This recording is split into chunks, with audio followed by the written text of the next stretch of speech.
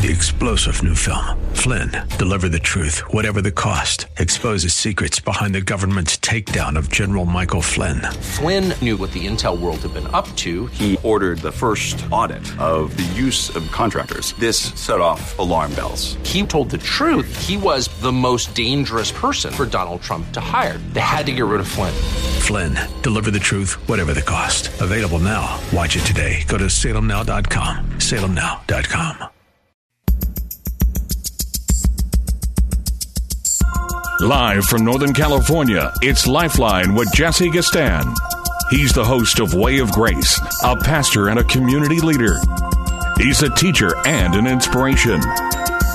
He's Lifeline's own Jesse Gastan.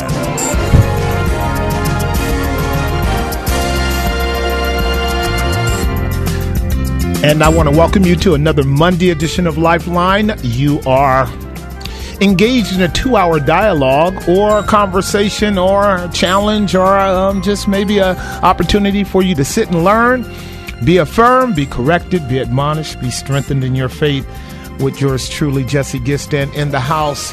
5:06 p.m. on this gorgeous Monday evening.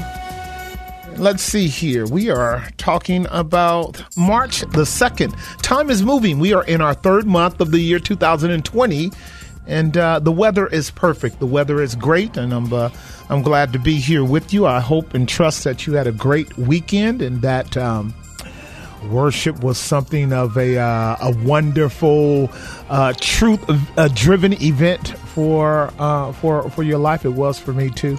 Let me see here. What can we talk about today? First of all, there are local elections going on here in the Bay Area, and if you're an individual that gets involved in local elections, we have a dear sister that's running for the school board, Jonavette Cole. You guys, we had a conversation with her a few weeks ago, and if you guys recall, she's trying to get on the school board of education to just help, I guess, enhance, strengthen, or correct some things that's going on, particularly in the Hayward School District. That's where she is vying. And I think voting is tomorrow, March 3rd, so you guys want to get out and vote.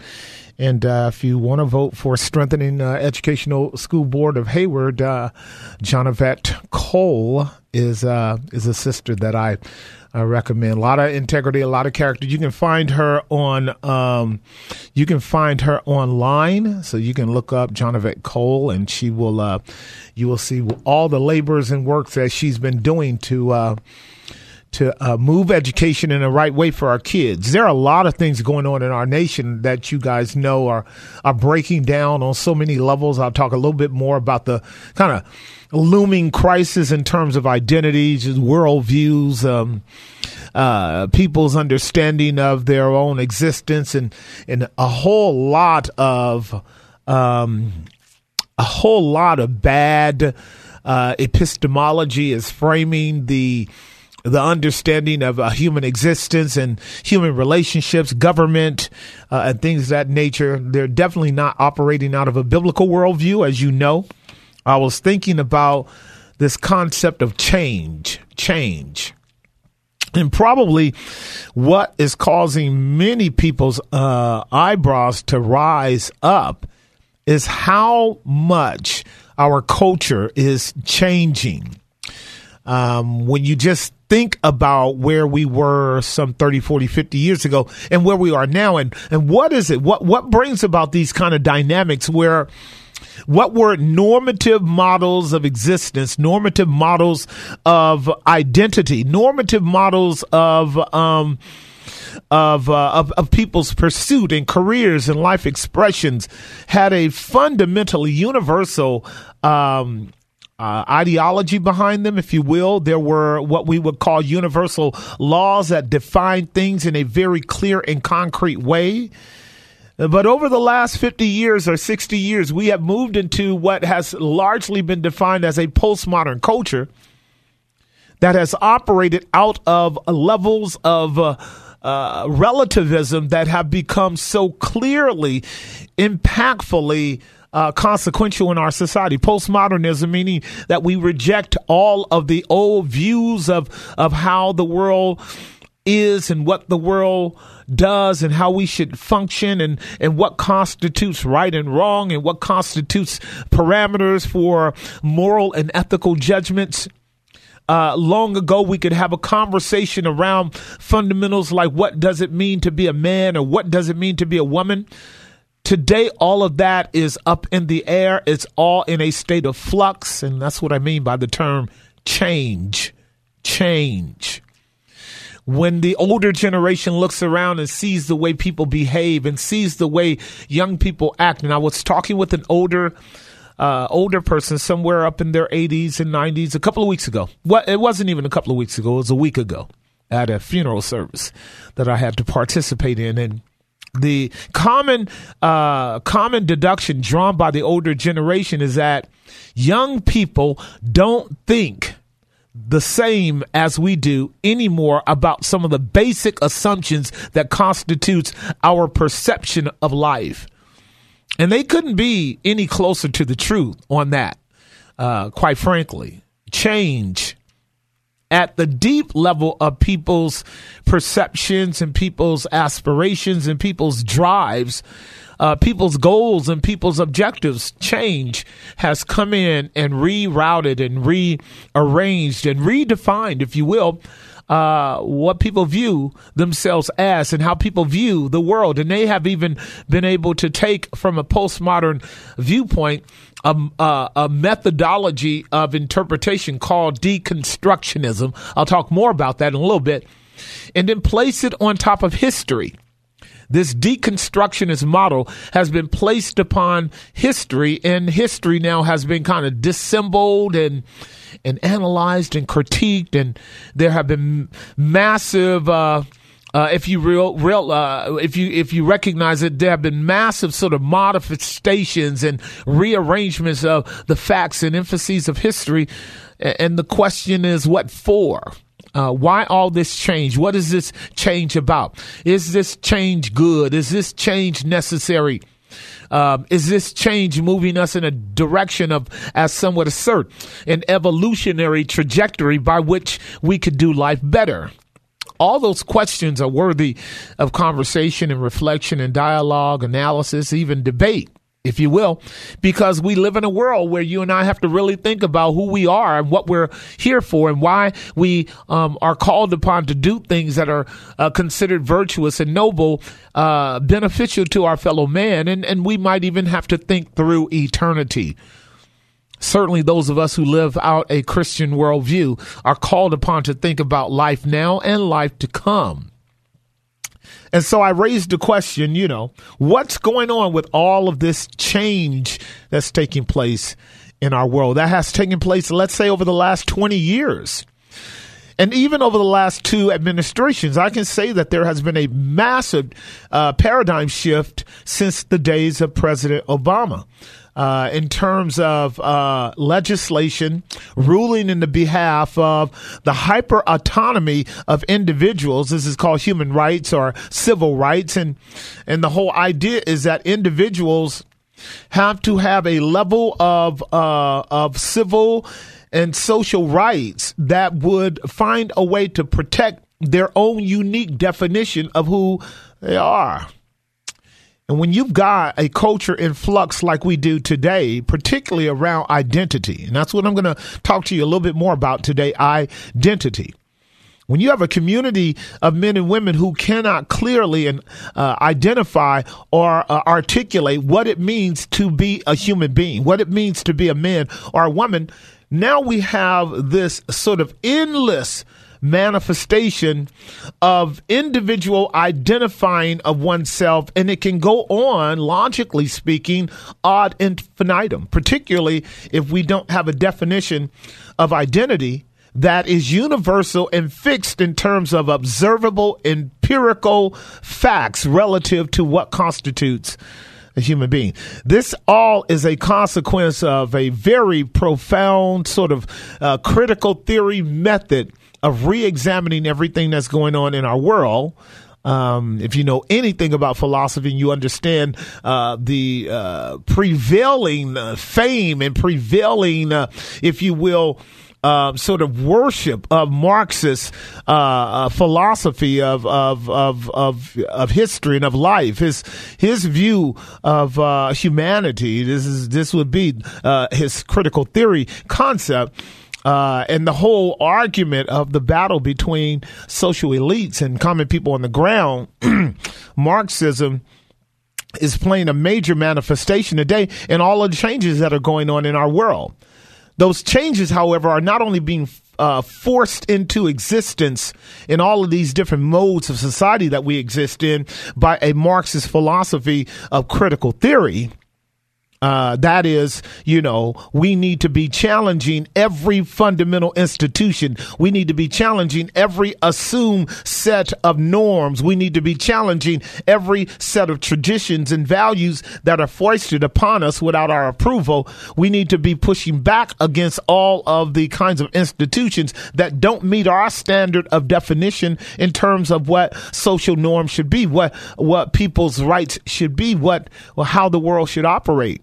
And so you guys have begun to see over the last 30, 40, 50 years, it's been going on longer, but it's moving at an accelerated accelerated rate in terms of the political forces that come together in our democratic society working in opposition to each other. That is Democrats and Republicans.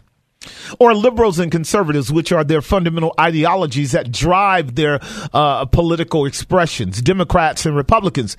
When you watch how they operate and what kind of platforms they produce and what kind of arguments and assertions that they raise about what's wrong and what needs to change, what you see are some massive shifts in values, some massive shifts in what's right, some massive shifts in what power brokers want to do for our society. Now, what's driving the political process that leads us from one set of norms to another set of norms that moves us to another set of norms? I've talked to you about for many, many years. I've talked to you about the Hegelian dialectical process. It's a methodology of perceiving how the world works on the part of Friedrich Hegel. It is a process. The dialectical process was picked up again by Marx, and he understood the necessity of battling oppositional views. Whether one holds a thesis of conservatism, it's essential that there be an opposite antithesis of liberalism that goes to war against conservatism in order to break down all of the conservative strands or conservative principles by which people would operate and either overthrow conservatism and replace it with liberal ideas, or by a process of synthesis. I'll talk more about this because really the praxis, the method that goes on in our world is a method of hostilities leading to a synthesis, a compromise by which a little bit of the original theses and a significant amount of the antitheses comes together and creates a new synthesis or a new thesis. We're in the middle of that flux right now at enormously implicatory levels, at the level of humanity, at the level of identity, at the level of what it means to be a man and a woman. At the level of its implications on the society, on the educational system, on our work ethic and work life, on the level of politics. I'm trying to remember his name now, an openly professed homosexual that just ended out of the race, who is now casting his lot with Joe Biden. He had vowed that if he were to enter into the presidency, he would bring his gay lover in, and it wouldn't be an issue of her or him becoming the first lady. It would be him becoming the first, I don't know, I forget the term, but he had a term already to replace what we would call first lady. Now, where does First Lady come in? First Lady comes in under the assumption that those who are put in positions of leadership should be men who are old enough to have demonstrated the capacity to not only lead businesses and do things within the civil jurisprudence of a society, but to lead a family, to raise a family, to have a wife and have children and demonstrate that they can raise children in a lawful, gracious manner. This is going all the way back to the beginning of our country. Every president that I can remember has always had a wife. He's always been old enough to be married and always been old enough to demonstrate his understanding of the domestic relationship that is at the foundation of human history. That's family. We never ever contemplated two men in the White House, one being the alpha male and the other one being the beta male. We never ever contemplated two women in the White House, one being the alpha woman, the other being the beta woman. We never contemplated it, but that's the change that you and I are dealing with today. That's where we are. And I want to talk about this, what I call a pseudo new identity syndrome, a pseudo identity syndrome, and the fundamental pillars that make up this pseudo identity syndrome. And you and I can talk about it, of course. 1-888-367-5329, 1-888-367-5329. If we're not careful, there will be a point in time in which old school people who think in an old school way, if you don't understand the gap between old school and the new school and what defines and determines and motivates and drives this new change, you won't be able to have a conversation with those people. It will be too big of a generation gap for you to be able to do anything effective in terms of reaching them, because we're changing the whole framework of how you think and what you know. How you think and what you know. How you think and what you know. This is the Monday edition of Lifeline. I'm going to pay some bills.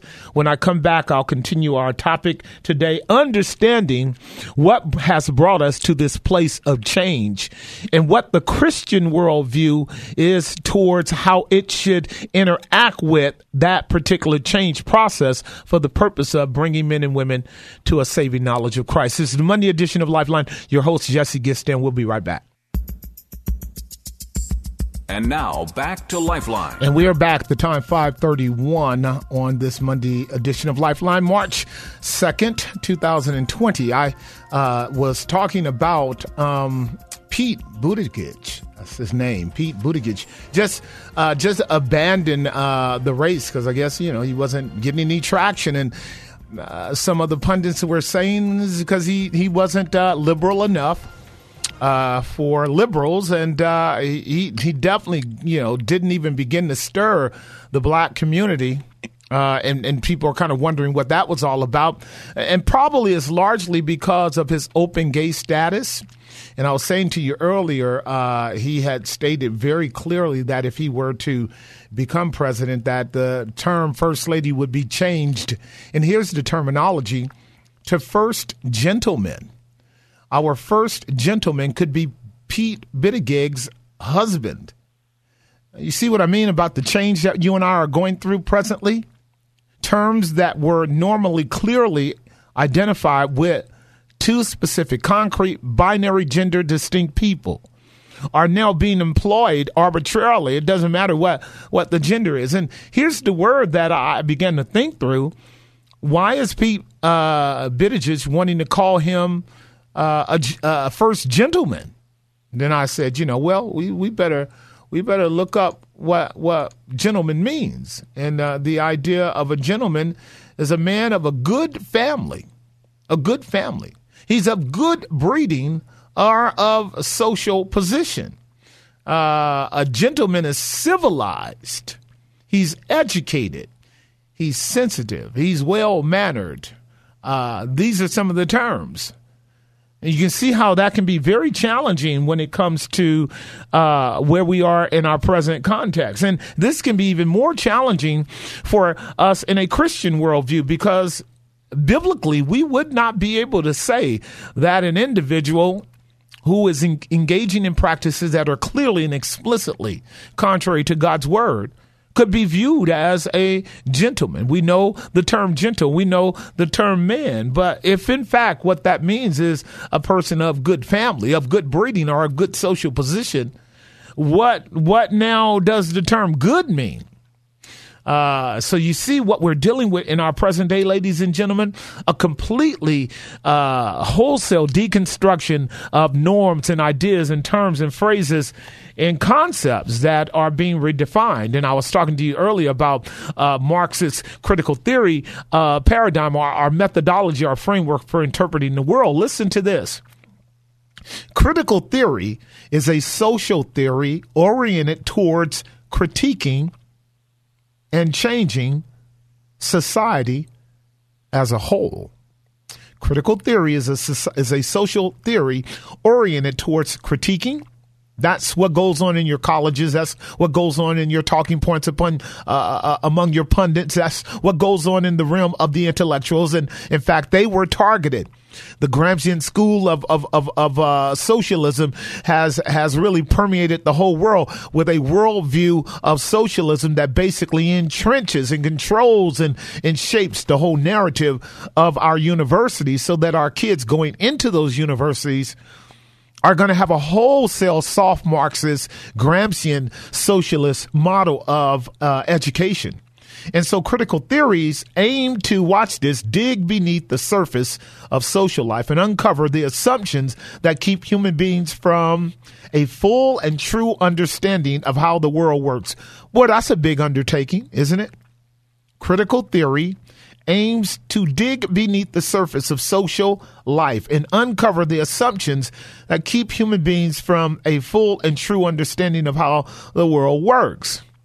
Well, where are the critical theory components targeting their attempt at deconstruction and digging beneath and re-examining the assumptions that keep human beings from full, true understanding of how the world works? Well, they're engaging in every old-fashioned modernistic worldviews that would basically comport with a biblical concept of human existence. Some of the fundamental terms that you will hear among those who are critical theorists in their attempts at deconstruction, at destroying our normative, institutional, traditional values and worldviews would be patriarchal oppression. Patriarchal oppression. The idea that anything that's governed by and led up by men has to be wrong, has to be bad, has to be changed. You will hear that virtually everywhere in all circles where a socialist worldview is in control. Now, if you hold to a biblical worldview, here is where you are intuitively struggling. Watch this now. If you hold to a biblical worldview, where you are intuitively struggling is that a biblical worldview holds to a righteous patriarchal model of social domestic rule, a righteous patriarchal model of social domestic rule. And not only does the Bible hold to a righteous patriarchal model of social and domestic rule, social meaning society, domestic meaning family, is that the Bible defines and determines what human beings are, who human beings are, and how they are called to function in this world as human beings with a moral and ethical framework. Now, if in fact within the framework of a critical theory system, that one of the most problematic components or institutions that exist is a patriarchal institution, then what is that saying about a biblical worldview? Because you know, when you read your Bible, God clearly lays out humanity as having its origins in a male person called Adam, and then in collection with the female person called Eve. The two combined bring the fullness of humanity into the world. In the image of God created he him. Male and female created he them. And then in the next verse, he gives them their mandate for dominion over the world, for being fruitful and multiplying and subduing the earth and replenishing it with their collaboration with the true and the living God, being his image bearers. What I've done right there is giving you a biblical model and definition of manhood. Biblical model of a definition of manhood, including the woman on a ontological level, is that we are created in God's image. And we bear attributes of God. These are called communicable attributes by which we reflect God. We reflect God in terms of authority. We reflect God in terms of righteousness. We reflect God in terms of morals and ethics. We reflect God in terms of holding to proper and good ideas of good and evil. We reflect God in terms of justice and mercy. We reflect God in these characteristics and attributes because that is what we are called to do in our social constructs and in our domestic settings. Now, if in fact the socialist system of critical theory is going to attack and deconstruct and tear down the patriarchy, What are they tearing down but a biblical worldview? What are they tearing down but a view that God created man first, then the woman, and that the correlation between the two is a complementarian relationship by which the man and woman cooperate to honor God in a submission-subordination relationship by which we would advance God's glory in the world. And this is why in the patriarchal critical theory deconstructionist model, marriage is despised, at least marriage on the part of men and women, because they view marriage as a system of oppression and slavery. Would that not be true? So if you are viewing the fundamental framework for which you and I are brought into this world largely by a mother or a father, and you say that that mother is a slave simply because she's married to a man, and that man is exercising an oppressive patriarchal existence over her, then what you are basically doing is militating against biblical truth. You are opposing the original design, and you are suggesting that there is a better way of human government than to operate out of a biblical patriarchal model. And you guys need to know that this is what's going on in your schools. And this is why when your kids come out of college, they have absolutely no desire to adopt a biblical framework of existence and relationship. And not only are they, vociferously attacking the patriarchal model, but then they turn everything else into colonies. You've heard the term colonizing, and they love to use America as the whipping boy for the idea of slavery, and therefore the idea of oppression, and therefore the idea of control. And within the slavery, oppression, control framework and paradigm, they want to move into the appeal to the emotions of men and women who are considering a socialist paradigm in terms of misogyny and abuse of women and abuse of children. This is a deconstruction model that goes on by your critical theory people. Now, to their credit, when we look at our world and begin to examine it in light of the historical facts, there is no doubt that there has been massive failure on the part of social and domestic relationships.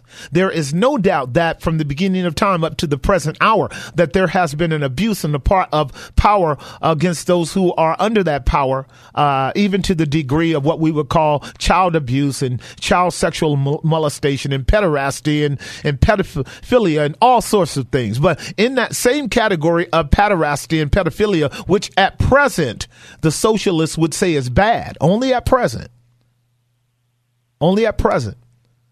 The link between the pederasty and pedophilia is also the connection with homosexuality and lesbianism as the Bible lays it out in Leviticus 18 through 20. And what is my point?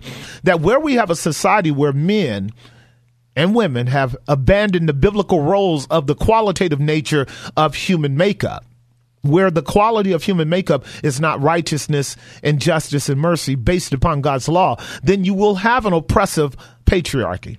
And I've said it before, if you just remove men from the patriarchal model of control and you implement women so that you have a matriarchal model of control, well, you're just replacing genders. You're not replacing qualities. There's no qualitative difference between a man and a woman. If men can be bad in this patriarchal model, then women can be bad also in their matriarchal model. Would you agree? So biblically, what we say concerning humanity, the problem with humanity is not patriarchy or matriarchy. The problem with mankind is sin. All have sinned and come short of the glory of God. So the Bible does its own kind of deconstruction of human behavior and history, etc., and institutions as well. And what the Bible says is our problem is not that we need to get rid of men. Our problem is not that we need to get rid of women. Our problem is not that we need to get rid of families. That's not the way to do it. Because what we're going to have to say to the socialists and to the Marxists and to the communists who really, is the ultimate end of a socialist experimentation. What we're going to have to say to them, if you get rid of patriarchy, if you get rid of family, if you get rid of the binary structures of complementarian relationship between men and women by which children can grow up in a safe home, what system do you want to replace it with? That's scary. Because right now, when you look at our world operating outside of a biblical worldview, what you see is chaos. What you see is absolute chaos. What you see is an autocratic system of self-governance where everybody is defining themselves according to their own whim, or group of people that they want to identify with for as long as they want to identify with them. And then at some point, they'll change their identification with them to something else. It's whimsical, it's chaotic, and it's destructive. And that is really the end game of the critical theory model of examining history, examining government, examining industries, examining the way human beings work. And as I stated before, he made it clear. Critical theory is designed for the purpose of critiquing and changing society. Now, we will agree that they have critiqued, and we will agree that we are in the change process. Are we not? And how do you and I deal with these continually evolving, changing systems? Do we just sit back and let them do what they want to do? Do we just throw our hands up in the air and say there's nothing that we can do?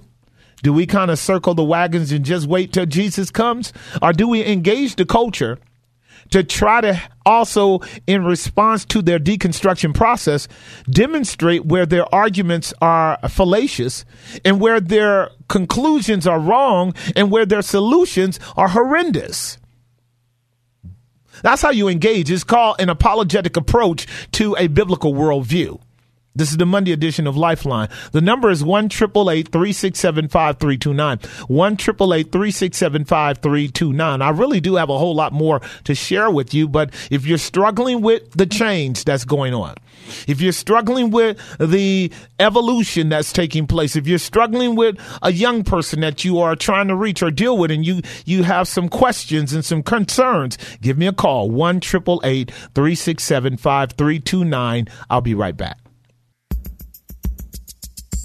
And now, back to Lifeline. And we are back. The time, 5:50 on the Monday edition of Lifeline. I've got three lines open, 1-888-367-5329, 1-888-367-5329. I've kind of been giving you a little background on critical theory, Marxist critical theory method by which, when implemented in a strategic way, first by education, then by political power, and then by economic influence, you can really begin to change society. And that's what's going on right before your eyes.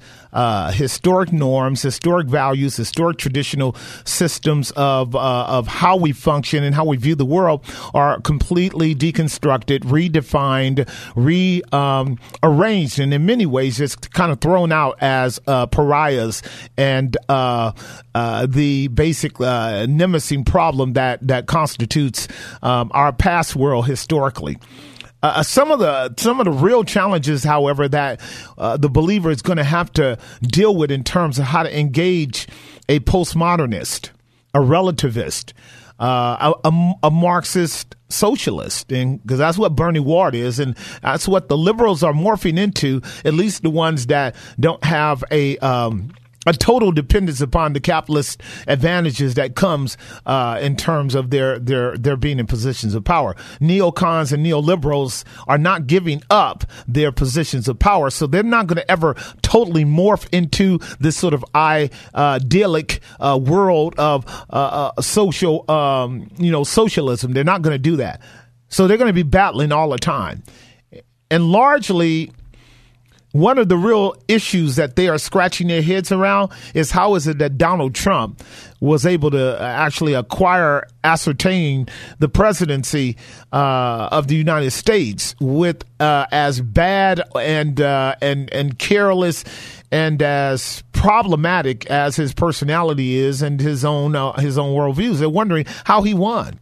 And they're wondering, is he going to win again? Is Donald Trump, who really is a sort of an advocate for a kind of what I would call soft conservatism, is he adequate as a spearhead to maintain a quasi-conservative trajectory on the part of Americans who are Republicans or conservatives? And I would say, yeah, at least for the next 4 years.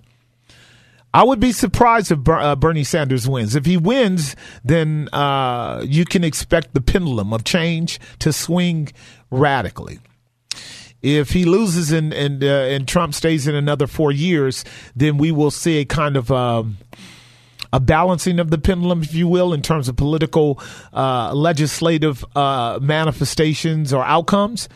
But once President Trump is out of office, if he makes it the next 4 years, then whoever comes in, if they're not a conservative, if they are a liberal, if they are a socialist, the next level of critical theory critical theory paradigm is going to be a massive shift away from all of the rest of the norms of traditional ideas that you and I presently hold to, because if you have a president that can by executive order, and if you have an administration, and then you also have a house of majority who are holding towards a socialist slant, that's when you can become concerned that some of the people who hold to a biblical worldview, a monotheistic worldview, a biblical worldview, will begin to come under more pressure, more persecution, more consequential pushback on the part of the government, because it will not tolerate people who will reject a relativistic worldview that holds to a kind of socialist Marxist philosophy. It won't tolerate the Bible having any kind of authoritative sway in our culture on a practical, moral, ethical, and certainly not on a political and social level. And so we will be entering into a Armageddon type of cosmic world conflict. Be sure of that. That's in the next 4 years. I've got 3 lines open, 1-888-367-5329. I'm talking to Christians who may not understand what's going on in your world and don't know how to relate it in a biblical way. I'll be giving you some verses over in the second hour around where we are with this, but I'm just trying to help you understand what you need to start working through in order to be able to deal with the world that you are in. 3 lines open, 1-888-367-5329. Let's go to line 1 and talk with Ken in San Jose. Ken, what is your question, comment, or observation, sir? Okay, well, my comment is or observation is that I have sort of an inside view of this because I grew up as a Christian, kind of a strong Christian home, and then there was, parental problems, near divorce, and this side of things. So I turned the other way in college. But the thing that brought me back from, the kind of deconstruction thing you're talking about, quasi-Marxist stuff, was a couple things. First, I remember enough of my biblical heritage to know that when I saw the evil accumulating, like, for instance, the enormous destruction wrought by fascism, especially communism, like Pol Pot in Cambodia and so forth. I saw that thing happening. I knew that the Bible predicted great evil at the end of the age, so maybe there was something to it. But the other thing was science.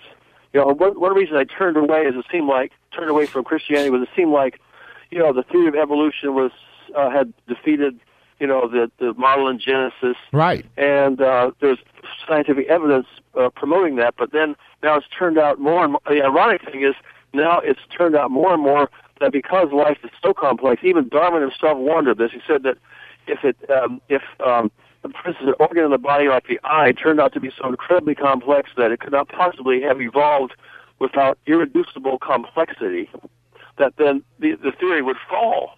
And so there's not only the eye, but the cellular theory and DNA and everything that's been discovered in the 20th and 21st centuries have shown that life is so complex that the origin cannot possibly have been, the chance collision of particles or mutation or the survival of the fittest as the evolutionary theory posits. So therefore, that's how we turn away from it and realize that the original view is correct. And therefore, everything else following from that origin point of view, if God exists, then you have to consider the Bible, and you can't go for the deconstruction critical model that you were just talking about. Right. Now, what's interesting about what you're talking about, Ken, is the ability for a biblical worldview to maintain some influence on your life before you ran out there. And this is what I actually teach parents as to why they should not compromise in teaching their kids the Word of God accurately and comprehensively, because you sow into the children a discernment mechanism that's intuitive, not necessarily cognitive, intuitive. When you teach your children the Word of God and you teach it soundly, You sow into them a discernment mechanism that's intuitive. It's not cognitive. In the cognitive sphere of our ability to rationalize and think things through, we can hold a lot of thoughts in our head, a lot of ideas, a lot of theories, and they can operate either in a kind of coherent fashion or they can operate in a major cognitive dissonance. But deep down inside, what the Word of God does is it creates a mechanism of intuitive discernment that causes it to be hard for a person to then begin to buy into a man-centered humanistic model like Marxism or socialism, as you have recognized it. For you, what you saw was the discernment mechanism of the Word of God that gave you a prescient.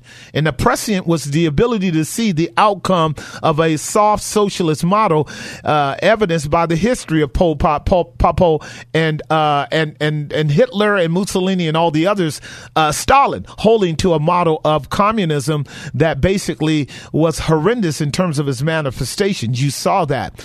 A lot of us saw that. That's called discernment. The proverb says, a prudent man can see the evil afar off, and then he hides himself. He avoids running into that calamity. God's grace gave you the ability to do that. What I'm looking at today, and one of the reasons I'm having a conversation with us today, is whether or not people understand how close the Marxist philosophy is to our society in terms of not just looking back 50 years ago or 60, 70, in this case, 80 or 90 years ago with Lenin and with Stalin and with Mussolini, and almost, 80 years ago with even Hitler.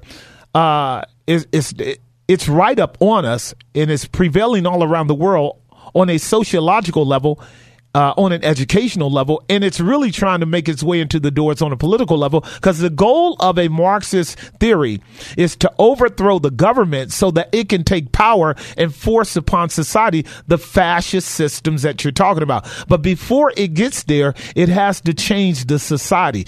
And when you see the fabric of society changing, when you see the behavior of human beings and you see the ideas of young people in terms of this broader expanse of identity markers, distinguished from each other, taking on these autonomous terms, you are seeing the outcome of a critical theory process morphing into Hegel's dialectical process, and that is a compromise, a synthesis of a humanistic worldview now in transition to become the norm. This is where you and I are today. And you made a little mention of some of the biblical concepts of God's judgments on our society, evidenced by history. There are measures of absolute truth around that, Ken, to be quite frank with you, even though I would warn men and women about, over application of biblical truth in the area of history in terms of trying to assign what those judgments are. The Bible's very clear. The wages of sin is death. But the Bible is also clear, as I am actually doing a series in the book of Revelation, the revelation of Jesus Christ, around the 7 seals and 7 trumpets and 7 vials. And we are certainly experiencing within the trajectory of human history, the unfolding of the seals, and then the manifestation or sounding of the trumpets. And it can be fairly adduced from a sound understanding of the relationship between the seals and the trumpets that we are operating presently in the 6th trumpet, 6th seal, on our way to the 7th seal and the 7th trumpet. Nothing else is left to manifest but the pouring out of the vial judgments, the bowl judgments. So your intuition around these great calamities that have occurred 100 years ago and a little less than 100 years ago only indicates that the next outbreak of calamities that hits our world will be definitely apocalyptic in its manifestation. That is to say, plagues and judgments are already starting to happen as a norm. You already know this. I already know this as well. Shifts in our ecological structure, the normalcy patterns of ecology are all changing. The book of Revelation is unfolding these realities before our faces, but we're distracted by a social theater that is overwhelmingly propagandizing people so that they cannot see the big picture of God's judgments creeping upon us, setting us up for the pouring out of the vial judgments in the seventh trumpet. That's where we are at present, and that's why it's important for us to know what we are looking at and why we are going through these changes. Listen, thank you for the call. All of our lines are open, 1-888-367-5329. All of the lines are open, 1-888-367-5329. When I come back, I'm going to talk to you about this pseudo identity syndrome and what are the fundamental components that makes up this false identity system that people are collapsing into on the Monday edition of Lifeline. The number again is 1-888-367-5329, 1-888-367-5329. I'll be right back.